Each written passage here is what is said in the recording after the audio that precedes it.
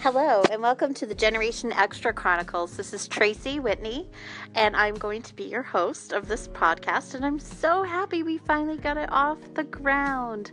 But it is going to be audience-driven, so definitely hit me up on my socials, which I'll provide in the link, and on Twitter, Instagram, and Facebook. Just hit me up and let me know what you want to hear, and I may interview you for a episode.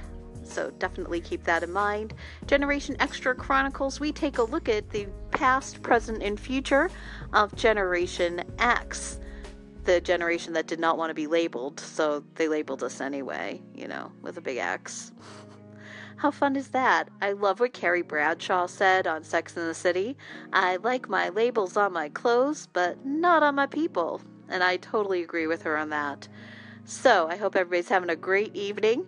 And the topics that we'll be discussing are art, music, pop culture, and beauty, geared to the middle-aged mindset. And in the beauty section, if you want to know about skincare for men and women in the midlife, I definitely will be covering that. And if I get brave enough, we'll do some YouTube videos. If I can get brave enough, we'll do them. It'll be fun. A little terrifying, but fun. We want to have lots of fun on this podcast. So definitely, I'll hit you up on your socials.